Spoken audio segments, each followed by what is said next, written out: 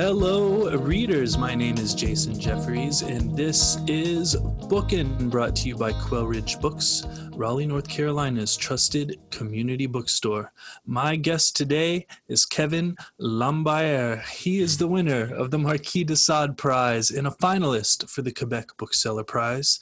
His latest novel to be translated into English is You Will Love What You Have Killed, which is published by our friends at Biblioasis.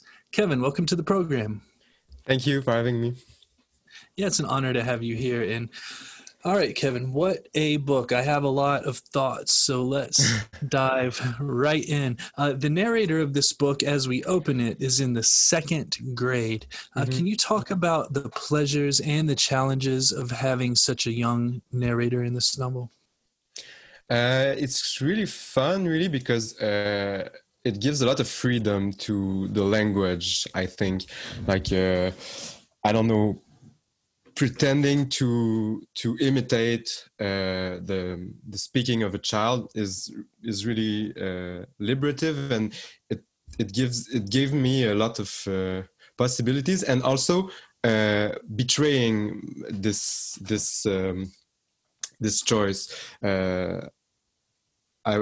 By this I mean that of course I choose to put a child character in the book, but he doesn't speak always like a child. He also has visions of like apocalypse and profound thoughts and opinions about his hometown. So I think, like all decisions in the novel, it's always interesting when you break them at some point. So I enjoy it, like trying to imitate or playing with the imitation of this style, of this manner of speaking, and also betraying it and trying to make it impossible. Great. Thank you, Kevin. And how do you pronounce the name of the town where this book takes place? It's Chicoutimi. Chicoutimi. Yeah, the town of Chicoutimi is described at the opening of this novel by the businesses that it houses. Walmart, Canadian Tire, Tim Hortons. I grew up in a small town, a somewhat larger, small suburban town. And as I have distanced myself from it, I find people who are still there describing it in the same way by these corporate chain businesses that it possesses. Can you talk to us about the inclination to describe a town in such a manner, both as an author and a former inhabitant of such a town? Yeah, my feeling was I was trying to translate something that I noticed about people there, because people from Saguenay, from Chicoutimi, often feel remoted or isolated, or at the margins of Quebec's, main media discourses or main political concerns, for example. And I think because they feel marginalized, they tend to give importance to like minor details, like, for example, which shops do you have, and which chains, I guess, I don't know if you say that, but like commercial chains you have in your town. So people often feel really proud that, for example, eBay Games would open at Chicoutimi, like if it's a recognition for their existence and for what they are, but it's a recognition that is like just capitalist, and just the only goal of this recognition from the companies is, of course, to make money. So I acknowledge that this is, like, for example, my parents have this tendency to be happy when a shop opens, a new shop opens, or American shop opens. But at the same time, I feel a bit bitter about this kind of, I don't know, superficial recognition. I would prefer, for example, that people from Chicoutimi address their feeling of being marginalized, and try to talk or make medias talk more about regions, for example. Yeah, absolutely. Thank you so much, Kevin. And Next, I'm hoping you can talk a little bit about popular culture in the elementary school setting of this novel. There's mention of Game Boys, of Pokemon and Magic cards, of Tamagotchis. As I began to read this, I was setting the novel in the late 80s or early 90s when the original Game Boy came out. But then when I saw Pokemon and Magic cards, I readjusted my timeline a few years later. Can you talk about these pop culture items and how they place this novel at a specific moment in time? Or are these items, Game Boys, Magic cards, etc., timeless? Some of them are, for example, I don't know, Garfield was really popular when I was a schoolboy, but it was older than it didn't. It wasn't published in the 2000s, and yeah, I don't know. Those I think those examples are particularly autobiographical.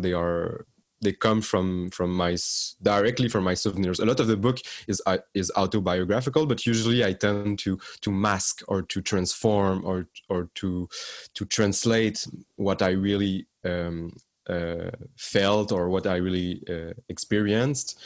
But those traits are just plain references to the context that I was, and they also refer to merchandising. It was so important. I remember when we were kids. I remember in my first year of school, after Christmas, a little boy came with. In French, we say a cassette, but it's like a game for Nintendo 64, like those plastic boxes, small boxes. And he came with it like hidden in his pants, and we were like so admirative that he has a Nintendo 64. It was incredible for us.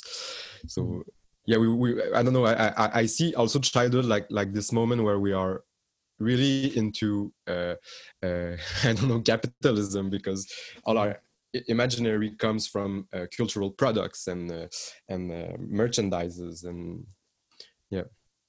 commodities. Yeah. Absolutely. Thank you so much, Kevin. Let's go back to the town where this novel takes place for a moment. You write that everything sexual in this town is deeply repressed. And we see this with the novel's main characters as the novel progresses. Can you talk to us about how this town represses sexuality and the effect that this repression has upon its inhabitants? Mm-hmm. Yeah, people in the town of my book are really they really repress sexuality, but at the same time it's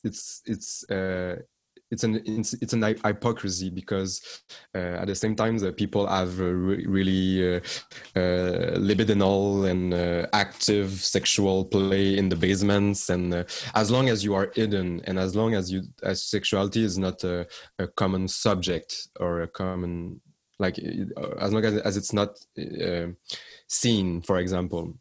And growing as a gay kid in Chicoutimi, I think even more this particularity of the mentality there, maybe because all sexuality was repressed, but gay sexuality was inexistent. It was the repressed of the repressed.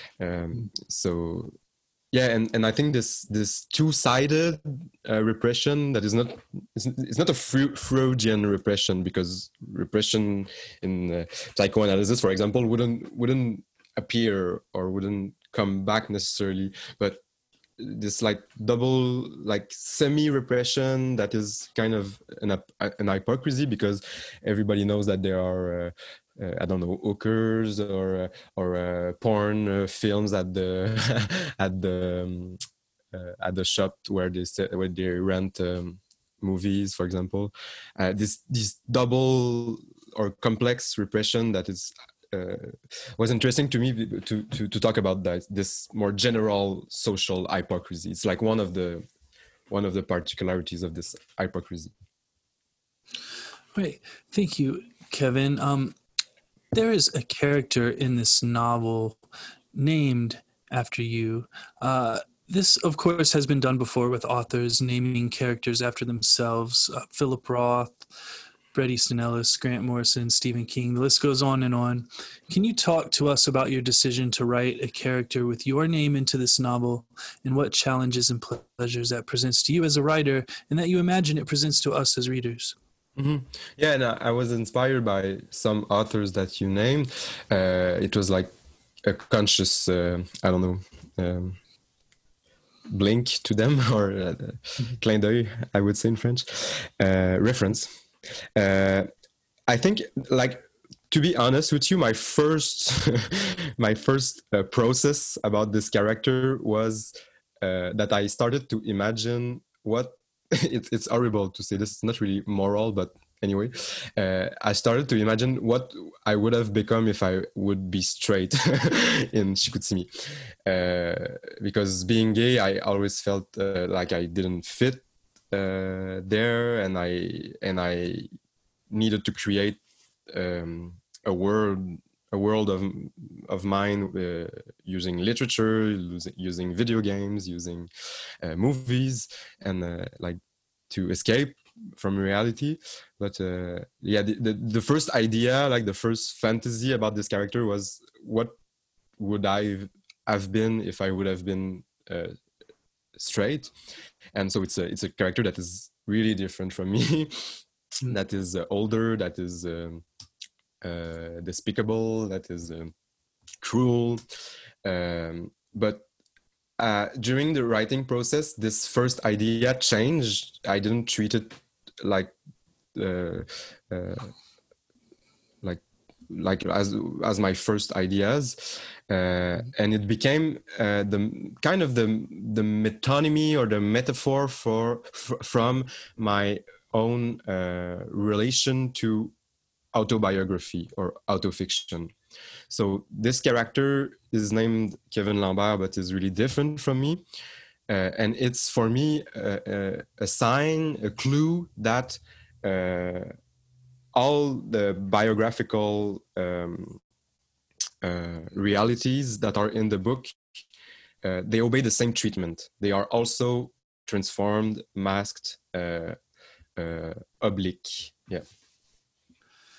Fantastic. Thank you so much, Kevin. Listeners, we're going to take a quick break for a word from our sponsor, and then I will be right back with Kevin Lambert. The Bookin' Podcast is sponsored by Libro FM Audiobooks. Libro FM lets you purchase audiobooks directly from your favorite local bookstore, Quail Ridge Books. You can pick from more than 100,000 audiobooks, including New York Times bestsellers and recommendations from booksellers around the country. With Libro.fm, you'll get the same audiobooks at the same price as the largest audiobook company out there. You know the name, but you'll be part of a much different story, one that supports community. Listeners of Bookin' can get a 3-month audiobook membership for the price of one. Go to Libro.fm, that's Libro.fm, and enter Bookin', Bookin, in the promo code space. With each listen, take pride in knowing that you're supporting local bookstores. I'm back with Kevin Lambert, author of You Will Love What You Have Killed, which is published by our friends at Biblioasis. And listeners, we're going to dive into some spoilers here. So if you haven't yet read this book and you intend to purchase it from Quail Ridge Books and read it, please pause right here and return to this moment later after you have read the novel.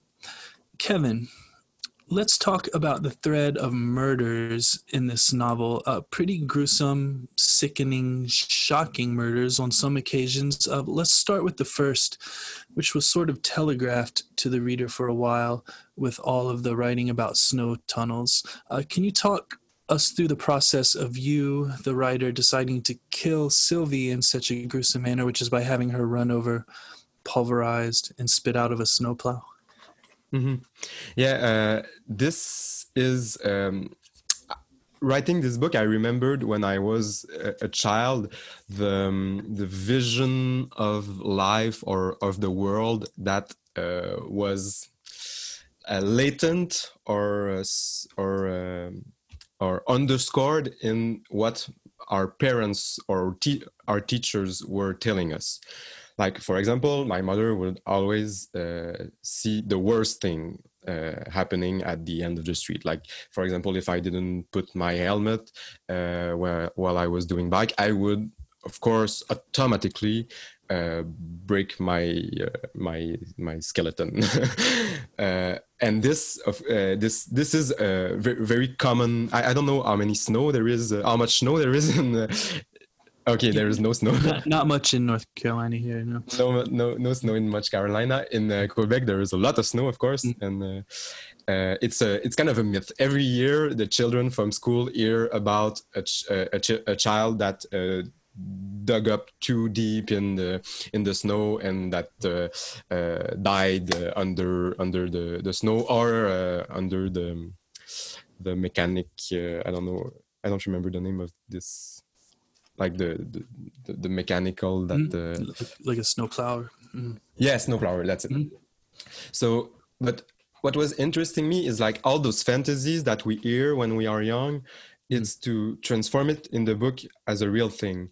Because I like my universe is not realistic. I try to write on this fine line that there is between reality and fantasy, and to always stay between or mixing both.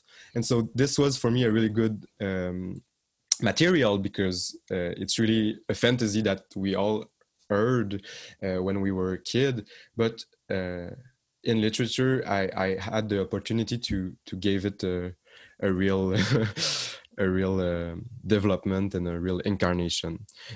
And yeah. Thank you, Kevin. And then Sylvie comes back into the novel, which begs the question, is this novel, You Will Love What You Have Killed, a ghost story? Yeah, I think it is a ghost story. It's particular ghost because they are really normal for everybody. Like nobody is surprised when the child, it's only the child that come back.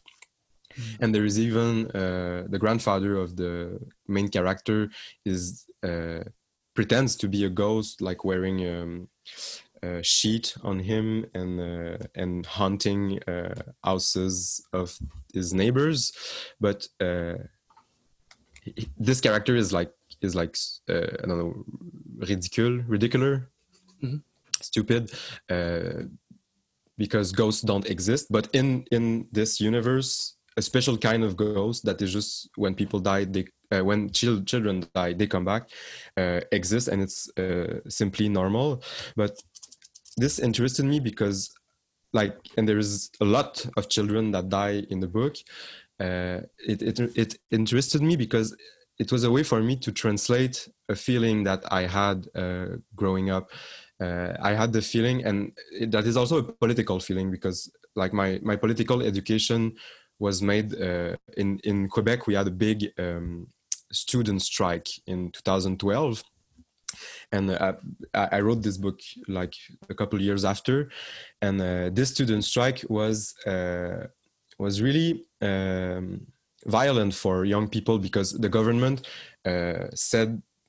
didn't listen to what students were asking and turned it into derision and into a joke. So it was really violent for all youth in Quebec.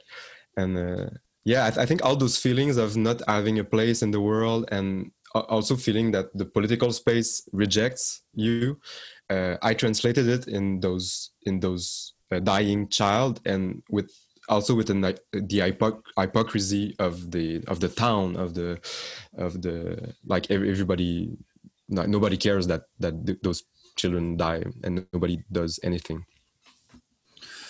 Right. Thank you, Kevin. And speaking of political feelings, there is a section in this novel about the September 11th, 2001 attacks in America. And I have a couple of questions about this section. First, this made me think about what it was like seeing and experiencing these attacks as a young citizen of another country, Canada in your case. So I'm hoping you can talk about that. And then I'm hoping you can talk about how that spectacle of violence, televised violence specifically, influences the latter section of this novel that details the destruction of the town of Chicoutimi.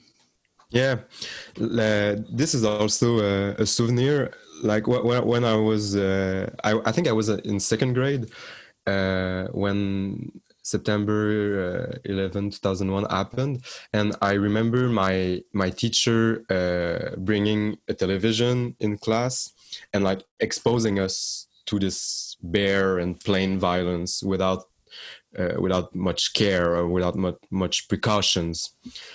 And I don't really remember how we interpreted back then, how we made sense of this.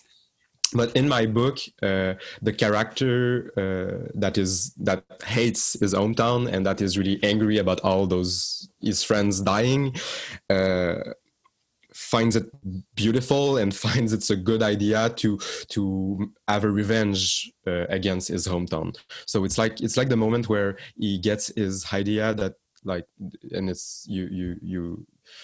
I think we have the right to make spoilers now that you made this warning. Yes. It's this moment that gives him the idea to destroy his city, because he gets so like he tries to understand why so many child are dying and why he feels this hypocrisy and this narrowness of the mind, this homophobia also, and sexism in his hometown, and his decision is that the city itself is responsible for all this, and he decides with all the other phantoms to destroy it and to get revenge. Mm-hmm. Thank you for that answer, Kevin.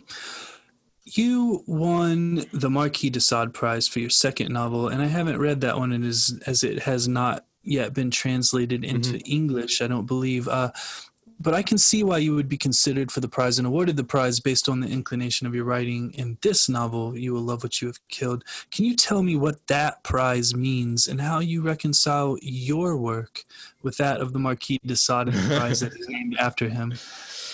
Yeah, I don't feel a really strong link to the Marquis de Sade, which I read in my literature courses and which I appreciated. But like this prize in particular is given to, like, its definition is quite wide. For example, queer theorist Paul Preciado won it and so it's given to either like violent literature or literature that interrogates sexuality and talk about sexuality. So Dennis Cooper, for example, won it too. So it's kind of a wide range of of writings, and but I think the book that won it, my second book, Querelle,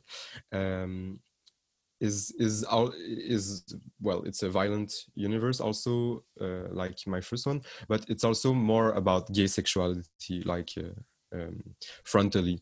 It's a character that comes from Montreal and goes to the region where I come from, to work in the how do you say scierie, like the place where they cut trees and make plank. How do you call it? Oh, I mean, it's where they do logging. I can't think of the name for the land right now. It's on the tip of my tongue. Well, anyway, he goes to Saguenay and he works in a factory.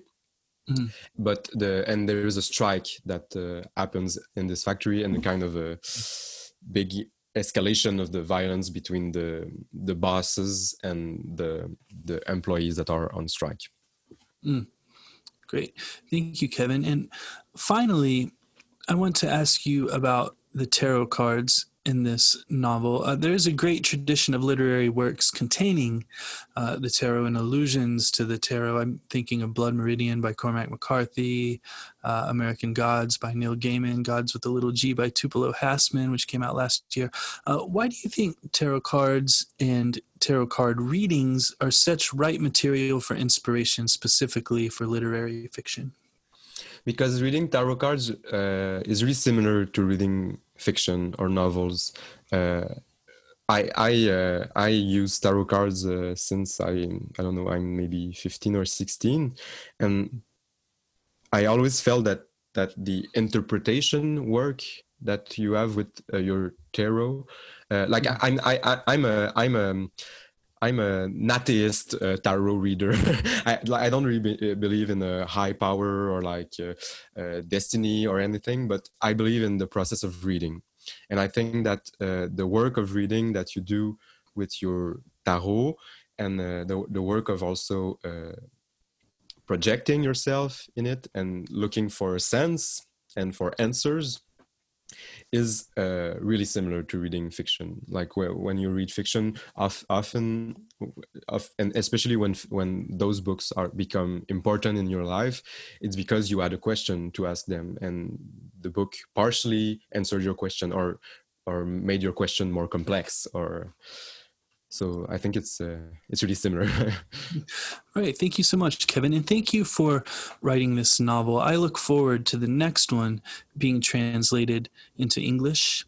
Listeners, I've been speaking with Kevin Lambayer, author of You Will Love What You Have Killed, which is published by the fine folks at Biblioasis. Kevin, thank you so much for joining me. Thank you. It was a pleasure.